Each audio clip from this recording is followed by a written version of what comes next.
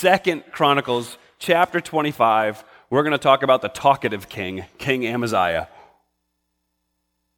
Now, this is, Lord willing, we won't be, well, I won't say that because that's probably the kiss of death. I would say it won't be long. This will be a short message, but that usually means it's a long one. So King Amaziah is a fascinating king to me. A lot of the reason is because it's proclaimed right at the beginning of chapter 25, his problem. But it doesn't look like it's his problem. But then as you keep listening to his story, you realize, oh, that is his problem. So look at 2 Chronicles chapter 25, verse 1. It says this, Amaziah, he became king when he was 25 years old. He reigned for 29 years in Jerusalem. His mother's name was Jehoiadan, something like that. Yeah, I'm not getting any bonus points for names today, evidently. She was from Jerusalem. Now he, Amaziah, did what was right in the Lord's sight. You stop there and you've got this, oh, it's going to be a good story. He did what was right in the sight of God, but not wholeheartedly. Oh. Let's continue to verse 3. As soon as the kingdom was firmly in his grasp, he executed his servants who had killed his father the king.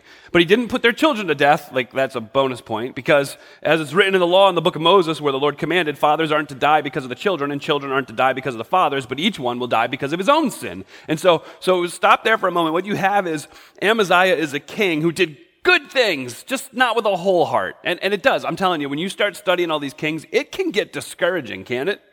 To be like, man, where is the one king that's going to stand up and have humility and no blemishes and do what's right? And really, we need to go back and remind ourselves that in 1 Samuel chapter 2, when Hannah was rejoicing over the gift that was her son Samuel, she pretty much laid out the outline for the time of the kings.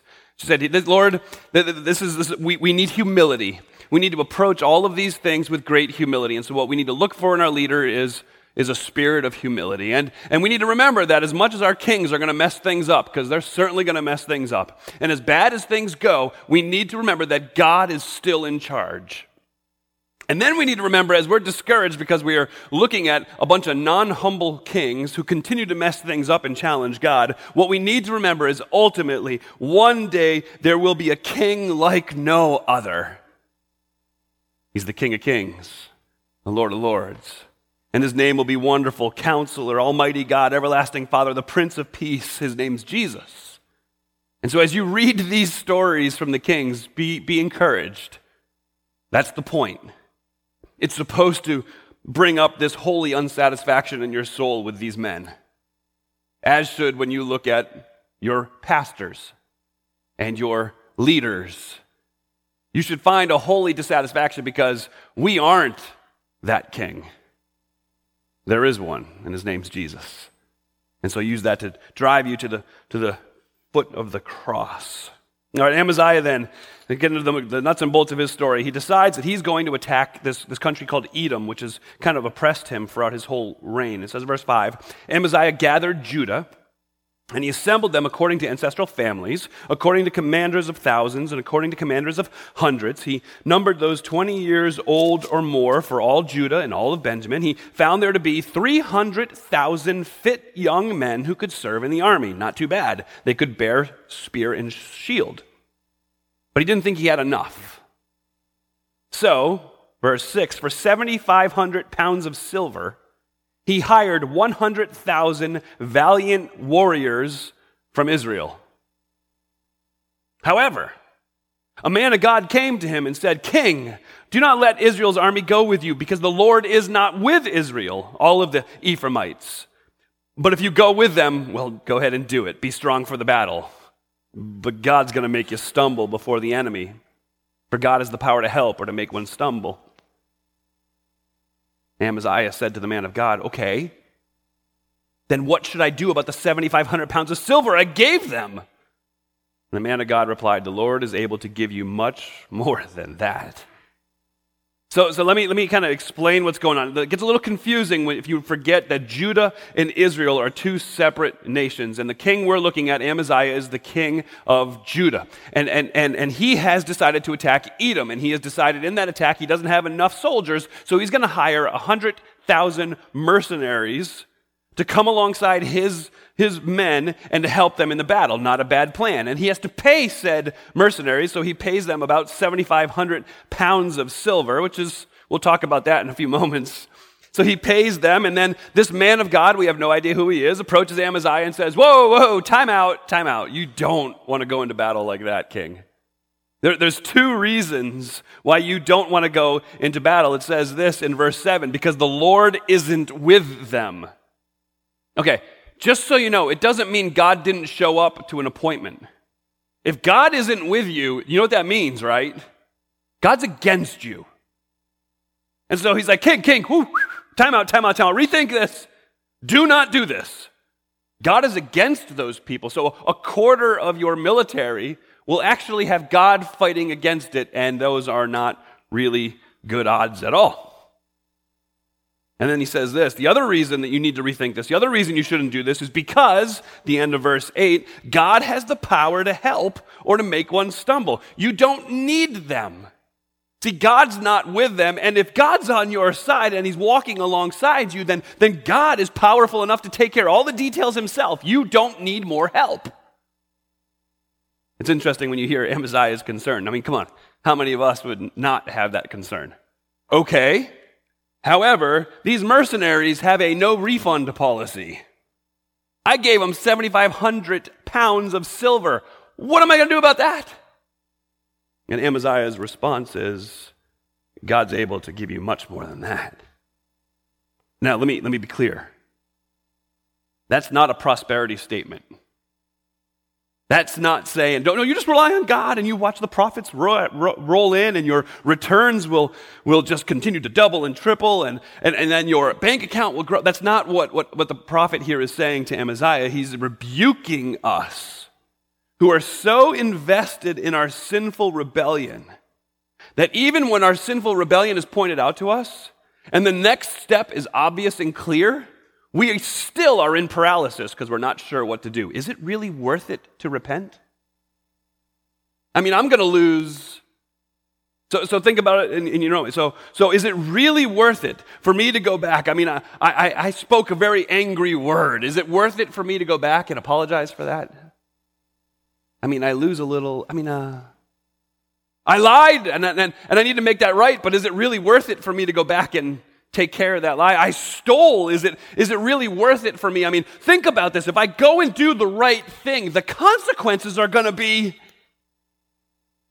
If you go and do the right thing, the consequences are going to be in God's hands. Right? So if you believe that God is good and God is gracious, then you do what is right. You obey and you leave the consequences in his hands. And you know what? Yes, there are consequences to your sinful choices. Grace doesn't mean a removal of all consequences. Grace means the very presence of God with you through those consequences. God is able to do much more than that. You want to know what it looks like to be a man who's wholeheartedly after God? You want to know what it looks like to be a woman who is wholeheartedly after God? You do what God tells you to do and you leave the results up to God. Don't we have a way of noodling around all the details and figuring out what the best outcome could be? And if I do this, that, this, and this, and skip this, and don't do that, then this will happen. It'll be wonderful. And the reality is the reason God laid out his plan for you in his word is that you would obey it. And he says, here's why I'm telling you to do it that way. Because then I'm in it with you. And the consequences turn out far better than if we try to go it alone. Look at verse 10. The story continues. So Amaziah makes the hard decision, but he makes the right decision, and he releases the division that came to him from Ephraim to go home. But those mercenaries got very angry with Judah, and they returned home in a fierce rage. Okay, so you got them. Now flashback to Amaziah here.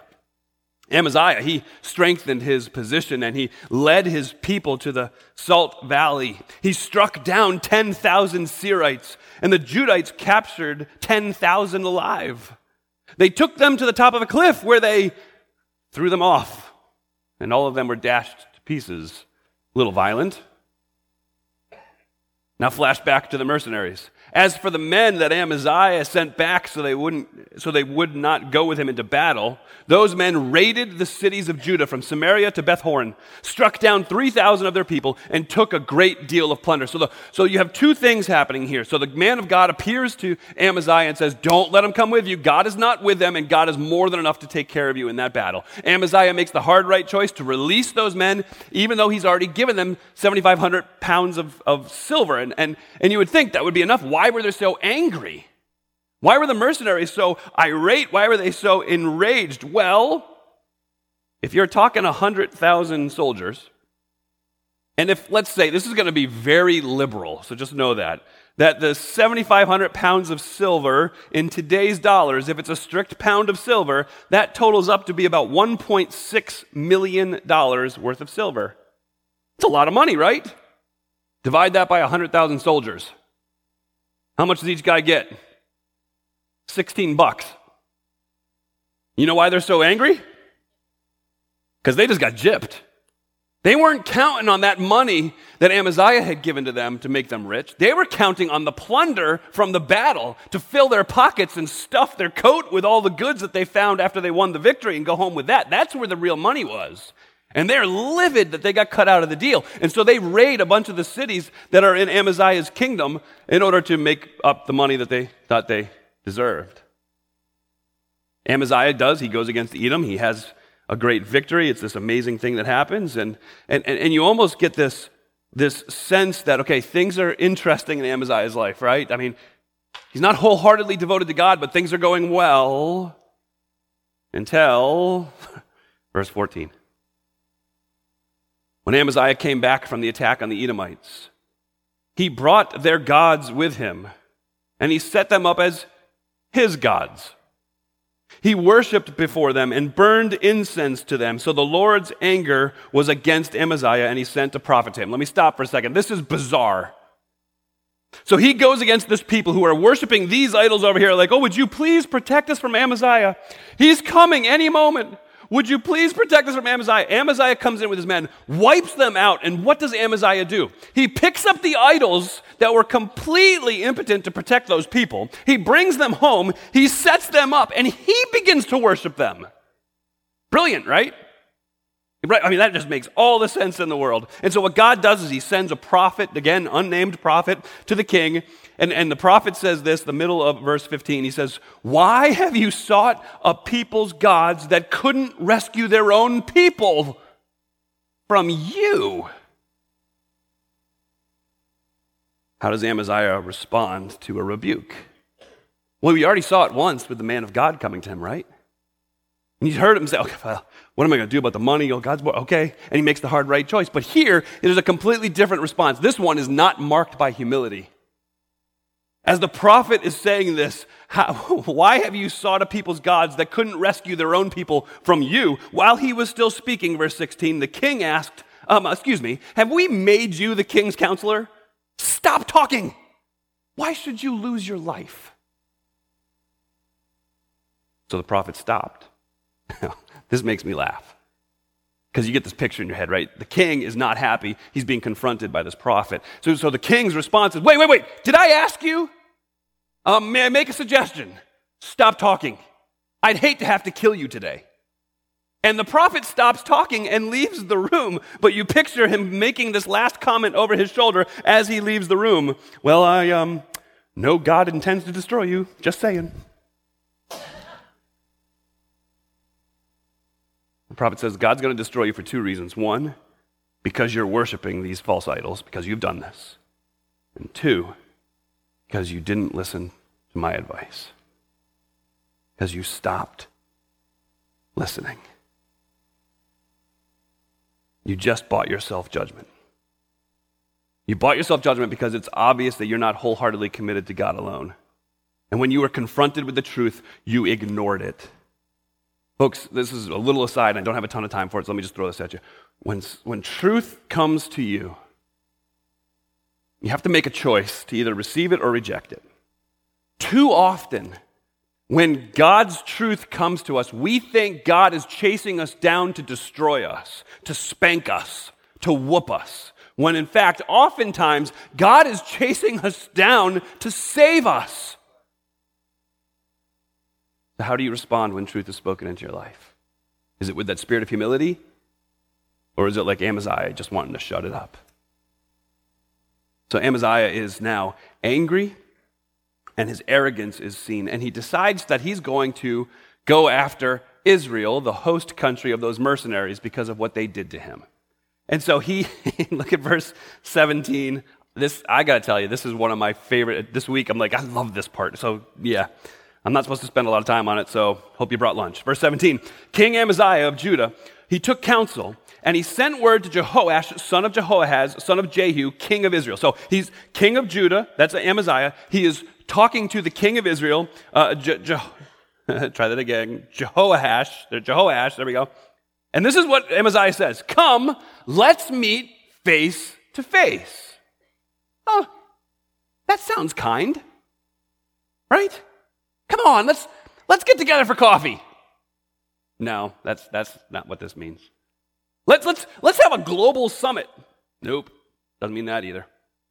Matthew 18, perhaps, brother against brother. Nope. This has nothing to do with diplomacy.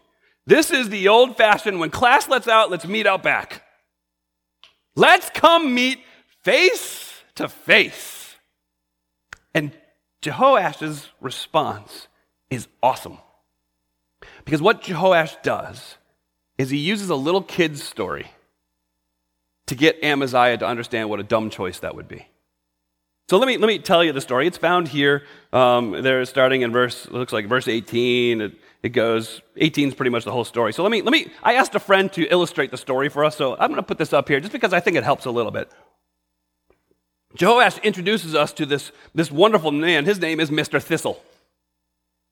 Mr. Thistle is an angry little thistle, okay? He thinks he is the toughest of the tough. He looks around the forest, he's like, I am the thistle. I mean, there's no one like me. I am the thistle. And one day, Mr. Thistle approaches this fella named Mr. Cedar.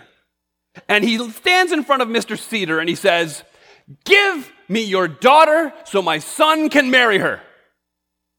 I mean, it's a pretty braggadocious, confident thing for Mr. Thistle to say, particularly if you consider how small Mr. Thistle is compared to Mr. Cedar. In fact, in case you can't see it on the picture, maybe this will help.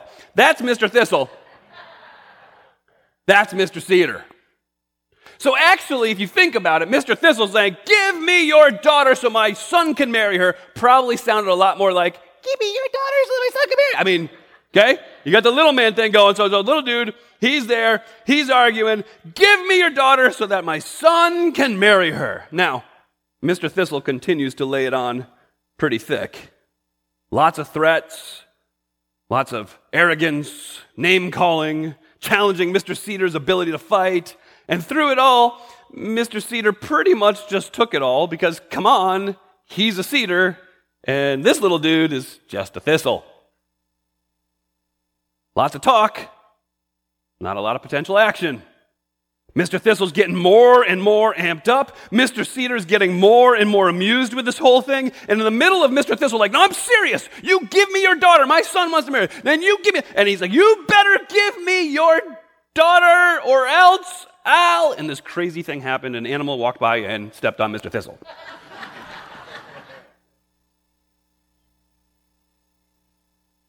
Jehoash's story is about that.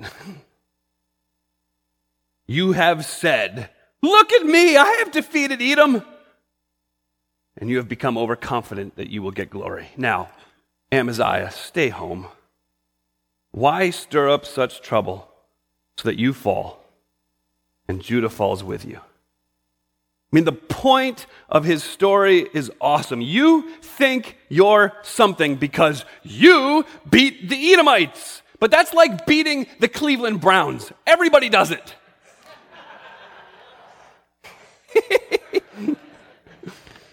I'm sorry. Really? I'm sorry.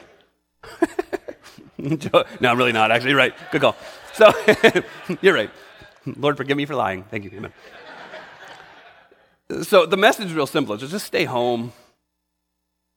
Amaziah, I'd hate to see you get hurt. And how does Amaziah respond? Look at verse 20. Amaziah would not listen. For this turn of events was from God in order to hand them over to their enemies, because they went after the gods of Edom. So King Jehoash of Israel advanced. He and King Amaziah of Judah met face to face at Bethshemesh that belonged to Judah. Judah was routed before Israel. Each man fled to his own tent. King Jehoash of Israel captured Judah's King Amaziah, son of Joash, son of Jehoahaz, at Bethshemesh. Then Jehoash took him to Jerusalem. He broke down 200 yards of Jerusalem's wall from the Ephraim gate to the corner gate.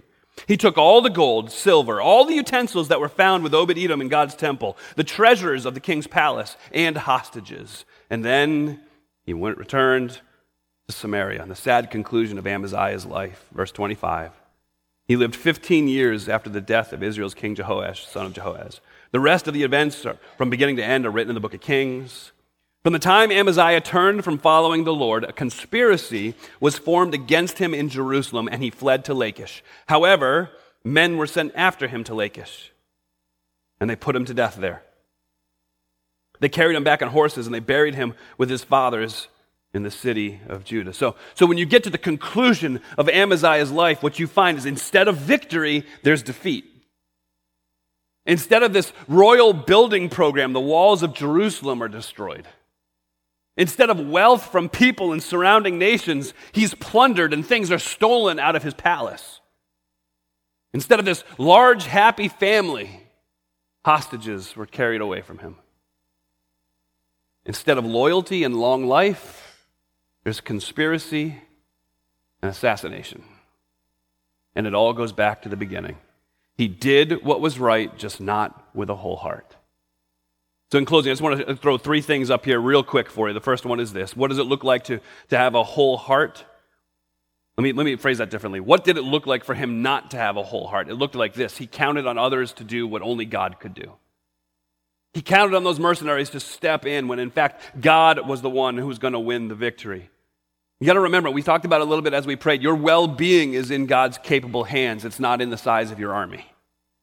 Your well-being is in God's capable hands, not in the brilliance of your plan or the wisdom of your advisors. Your well-being is in the hands of a good and sovereign God. And as weak as you may feel at times, God's strength is magnified in you. So he depended on others to do what only God could do. He depended on other gods to do what only God could do. Isn't that amazing? Why bow to something that isn't able to provide or protect other people? It's amazing, isn't it? I mean, you see it in the story, and it's as plain as the nose in your face. Like, man, that was a foolish choice, but we do it every day. Why do we run after things that don't satisfy other people? I mean, there's extremes on this. There's some everyday things like, I'm going to run after financial success, or career success, people-pleasing, ease of life. Those are going to be, I love God, but I really like ease of life too. But you see people who have attained to those things, both professionally and personally, and it leaves them empty. I don't have time for this, but that's okay. There was a 60 Minutes interview back in 2007, where they interviewed, I know this is going to surprise you that I know this, Tom Brady. But as they were talking about to Tom Brady and asking him questions, he makes this comment. They're like, so how does it feel having won Super Bowls after being so long down on the draft list? How does it feel to be that guy? And he's like, I'm going to shoot very straight with you. As I look at my Super Bowl rings, which is a little arrogant, but that's okay. As I look at my Super Bowl rings, the thought that crosses my mind is this. There's got to be more than this. See, succeed as much as you want. But when you make that success your level of, that's where happiness is. You know what happens? That happiness line just keeps getting ratcheted up higher and higher and higher. Keep pursuing it, and you find emptiness. Keep pursuing the same things that people around you pursue. I mean, we watch other people run to alcohol, to drugs, to porn, to work. And all the while, they ignore the one who's supposed to be at the center of what they're doing, but they just keep crowding him to the side, to the edges, and then it leaves them empty. And we can look at that and be like, I can't believe they do that. I can't believe they do that. And then you know what we end up doing? Modeling our own lives after that. You're depending on something else to give you satisfaction that God alone can give you. I'll take it another step. Many times it's because it's whatever we gaze at the most. I don't have a lot of time to unpack this, but the reality is if you're not dealing with hurts, if you're not dealing with the times you've been offended, if you're not dealing with the times that people have sinned against you, to leave all those things unchecked, oftentimes you end up repeating the same offensive behavior yourself. You know why that is? Because you're gazing at it, and you become what you hate most. Being an angry person doesn't satisfy anything. Being disgruntled doesn't help soothe your soul. Don't run to the same gods that the world has and that they're calling weak, when you have a God to run to who can take care of every need you possibly have. The other thing that made him half-hearted and not wholehearted was this: he refused to hear the truth when it was spoken. He refused to hear the truth when it was spoken. The truth tellers in this story, you have the one at the beginning. He was telling basically the same message as the one that confronted him after worshiping the false idols. It was the same message. God, what are you doing? God expects your whole heart. Everyone and everything else just a cheap imitation, and it's only going to leave you deflated and defeated. So leave those things and instead focus on God. Now, please understand this. I'm going to speak truth to you, but hear this first. I'm not saying that you seek truth and do it perfectly. You can't. You're broken. So what you need to do is celebrate your beautiful imperfection. You celebrate your weakness by focusing on His strength for us. Then there's no greater picture of your weakness and His strength for us than if you look at the cross. That's the picture of how broken you are.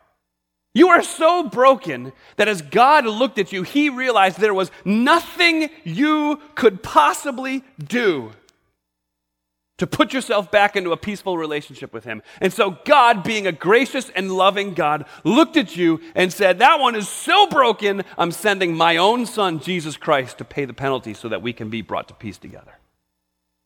You want to see weakness and strength of God in that weakness. You understand that while we were sinners, Christ Jesus came to die for us. He came to save sinners.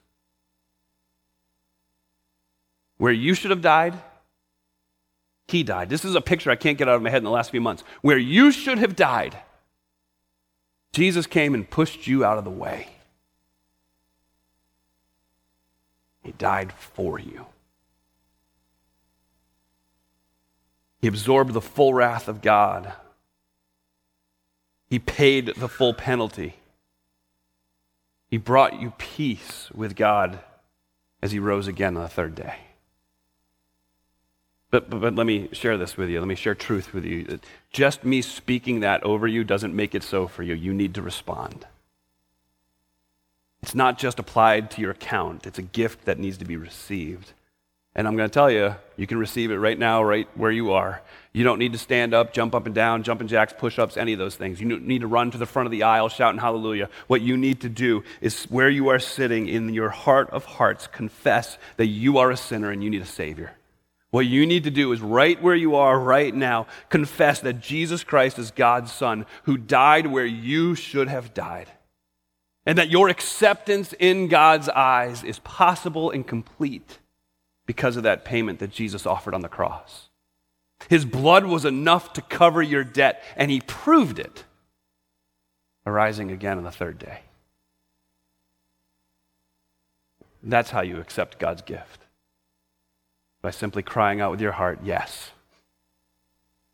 Yes. I trust Jesus. Do you? Would you pray with me? Father God, thank you for your word. Thank you for the truth. Thank you, Father, for this place, this church, these people. God, it is a unique opportunity and blessing to be able to come to a place every week and to know that what the people want to hear isn't something that tickles their ears, but they want to hear truth. And so I thank you for that. I thank you that there are people sitting in this very room who don't even know why they're here. God, I pray you would reveal it to them in this very moment that the reason they're here is because you're pursuing them. And you're not pursuing them to whoop them. You're pursuing them to save them. So God, I pray in the quietness of our hearts right now that those who are apart from you, that they would cry out from their heart that they're a sinner, that Jesus Christ came to die in their place, and that because of His finished work, they're at peace with you. And you proved it by Jesus coming back from death. Lord, would they cry out from the depths of their soul, yes. Yes, they want to be your child. And may the power and the beauty of the cross ring in their hearts and their ears as they leave this place.